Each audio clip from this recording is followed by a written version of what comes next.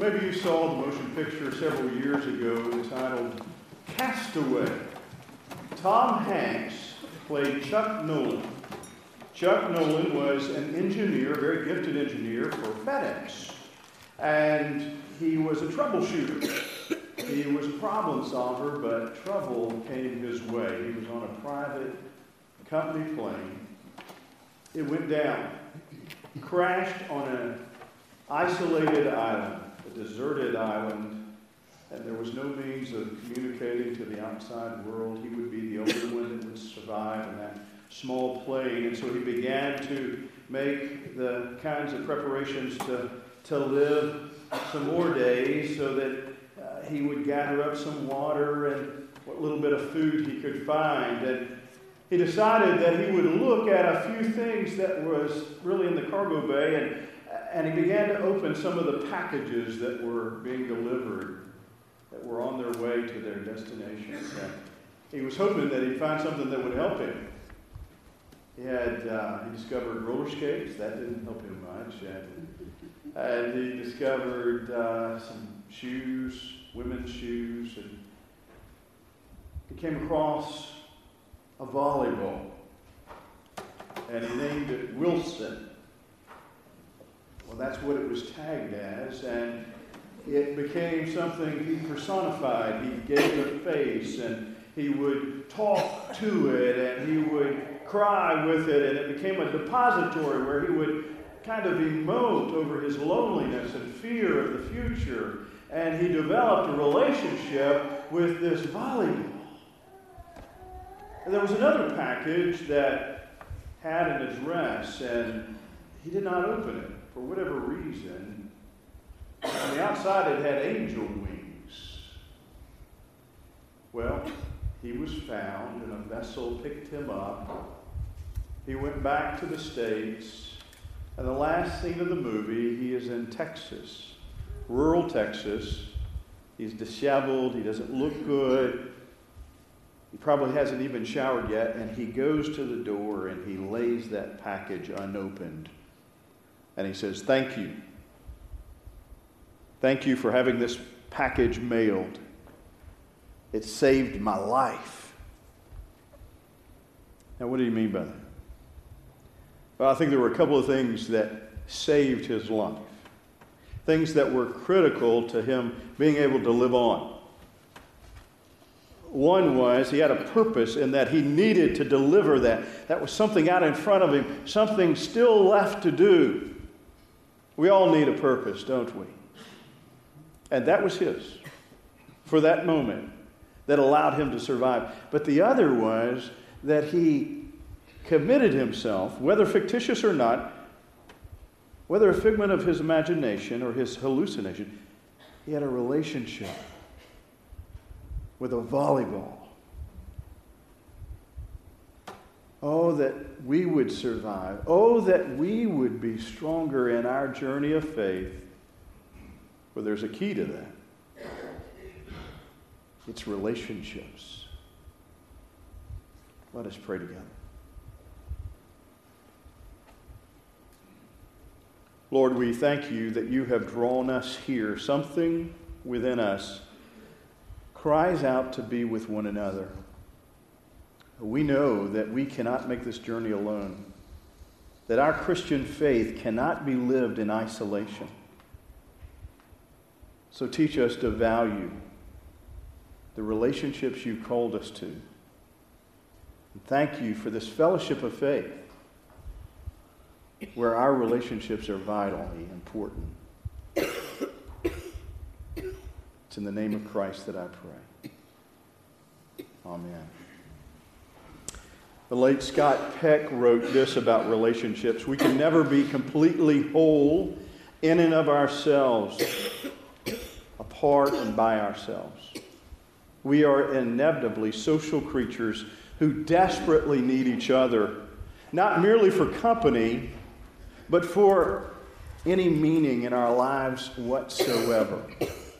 You see, God created us for relationships. In fact, in the very beginning, He said, humankind should not be alone. Man shall not live. It is not good for man to live alone. And Jesus sent the disciples out not by themselves, but two by two. He knew that they would offer encouragement to each other. And that early church did something very, very effective. They realized the truth of how relationships really make a difference. And they became excellent at relationships. You see, the church was never meant to be a collection of acquaintances. The church was really never meant to be a building. A better metaphor for the church is an organism, a live, living creature with different parts interdependent on each other. It was meant metaphorically to be more of a family. And so we celebrate the relationships we have in Christ in the church. And so right now at the beginning of this year, we're taking a look at the importance of relationships up close and personal and how they're vital. And last week we talked about how, yes, we live for Christ, but it's important that we take that prepositional phrase seriously. We live in Christ. And from our faith, the outflow of our faith exudes joy and acts of compassion when we live in Christ. And so Bob read for us Acts chapter 2, verse 42 through 45, where they devoted themselves, those early believers, to the teaching of one another and their fellowship, and they shared in the sacrament of Holy Communion, the bread and wine, and they prayed together, and something happened. They were filled with awe. There were signs and wonders that took place because the Holy Spirit was presiding and because they were together. And it says they shared their possessions as any one of them had need. And so what I'm making as an observation is that early church excelled in developing relationships. And so we should learn from them. We should be informed in our own understanding of Christian theology and relationships, how important it is for us to relate to one another. Because all of us have needs, and we have a need for one another. I would venture that some of you here today have needs that are physical, and others it might be spiritual, and others financial, and maybe even in the midst of your relationships that are not necessarily a part of this church. We all have needs, and isn't it wonderful that we enter into this community, and it is more than superficial acquaintances. I believe the Christian faith helps us to understand what authentic friendship really is about.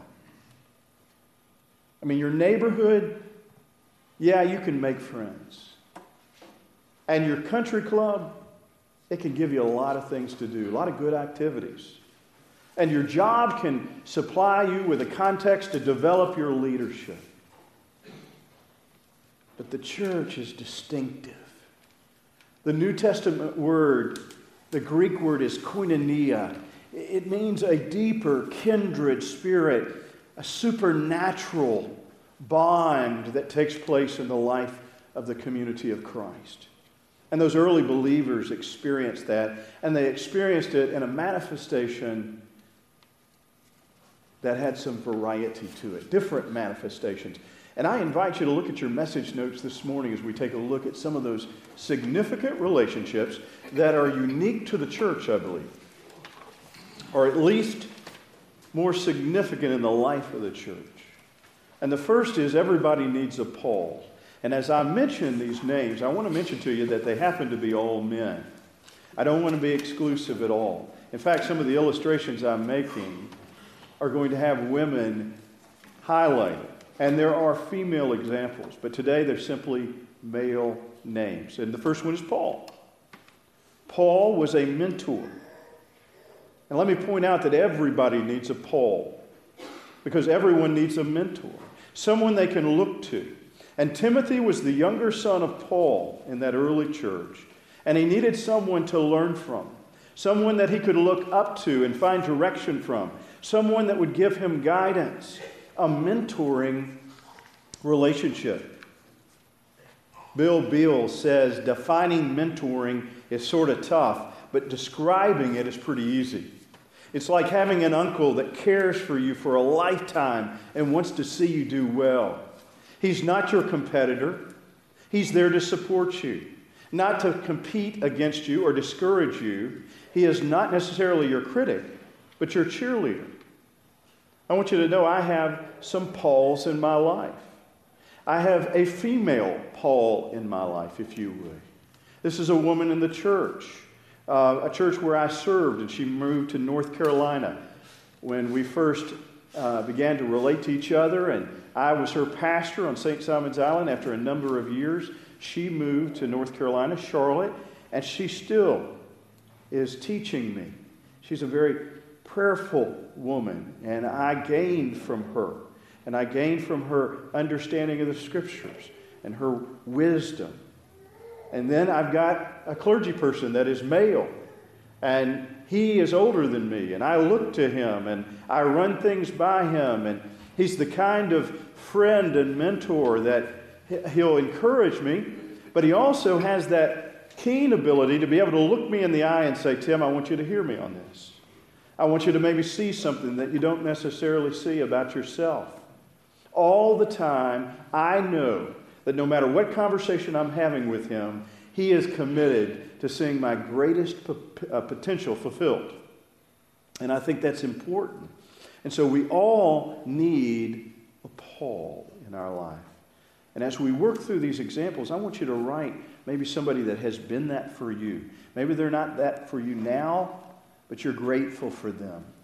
Maybe it's somebody that's gone to be with the Lord and they're no longer here on earth, but oh, how they mentored you, how they invested in you. Who is your Paul? That's important. And so that manifestation of the Holy Spirit came in that way. Somebody was asking a church member where Peter Marshall had preached. You'll remember Peter Marshall was a great Presbyterian pastor. He served as a chaplain in Congress.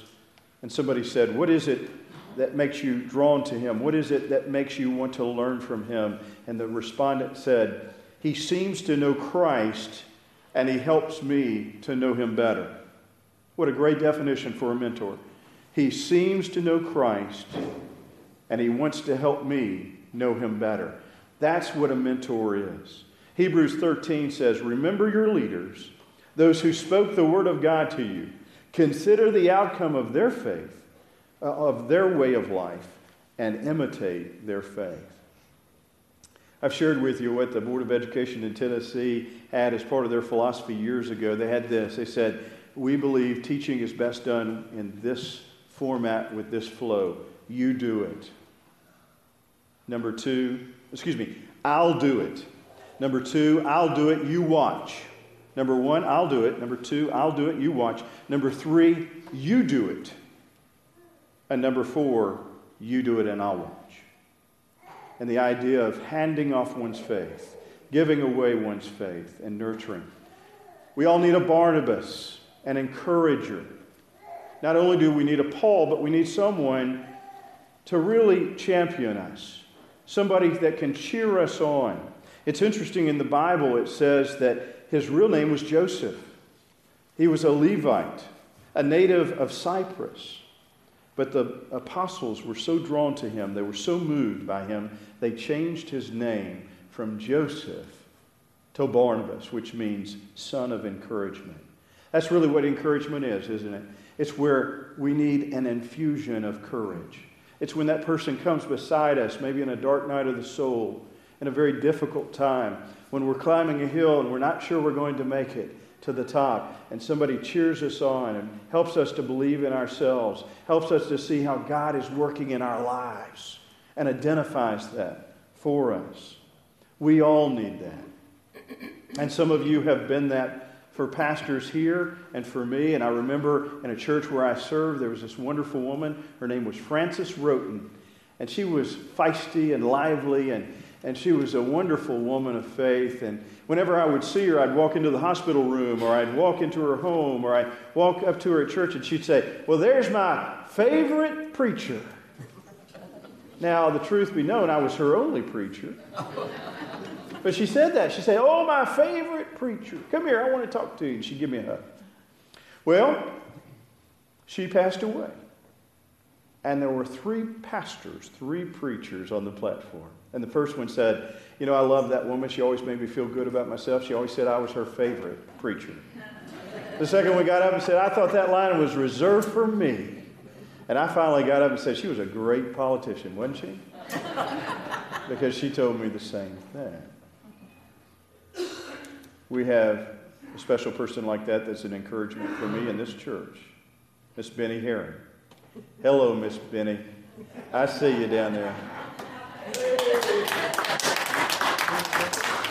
One day I was visiting with Miss Benny, and I said, "Miss Benny, tell me, you know, I'm new to the church. Tell me some things." And if you know Miss Benny, she can get a lot of conversation in a short amount of time. And she was talking very quickly, and I was trying to keep up, and she was excited and enthused about Pittman Park. And I said, "Well, let me ask you a question. Out of all the pastors that are hanging on that Hall of Fame, who is it that you're most drawn to? Who is it that you remember most? Who is it that was here during a heyday? Tell me, who did you have an affinity toward? Who did you love most?" She said, "Tim, that'd be like asking me, did I love my daughter more when she was 17 than when she was 32?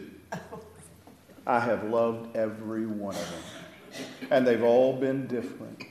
But they've all brought something special to the church. I have loved every pastor." Now that's a good United Methodist Christian. We need encouragers, don't we? Do you have a Barnabas? Do you have somebody that's cheering you on? You need to find that person, or maybe you're that person for someone. We need a disciple. Well, we don't say this in an arrogant way, but we need to recognize that God has brought us to a certain point, not just to bring us there, but to allow us to be a gift to somebody else, to allow someone else to glean from our lives, to learn from our mistakes. And that's what Timothy would do with Paul. He was willing to be mentored, and Paul would mentor him. Everyone needs a Timothy in their lives. And I think that is a gift that we can give in gratitude for all those that have mentored us. We, in turn, can invest our lives in others. I think about Kim Bland. Kim is one of our missionaries to the Dominican Republic. She was here at an earlier service. I am so grateful for her because she took on a Timothy, a very special person in my life. Rebecca is my daughter, and she has discipled my daughter and had spend the night parties over with my daughter. And she's studied the scripture with a group of girls, and they've gone shopping together. She didn't have to do that. She wasn't compensated for that. She's simply a young, expectant mother that was willing to invest her life in other young women. What a wonderful thing. And my daughter will take every one of those memories, every one of those situations where my daughter struggled with teenage angst, and she was able to have somebody besides her parents to reflect with. So do you have somebody? Are you willing to relate to somebody and give your life as a gift in helping to shape others? And then finally, Stephen. Now, that's a different one, isn't it?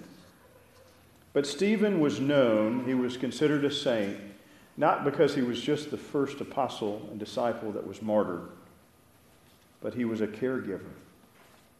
He had a heart for the poor. He had a heart for the widows in the church. The scripture tells us, carry each other's burdens, and in the same way you will fulfill the law of Christ. And that's what he did. And that's what we all should be about. God has called all of us to be a Stephen to someone, to offer care and compassion.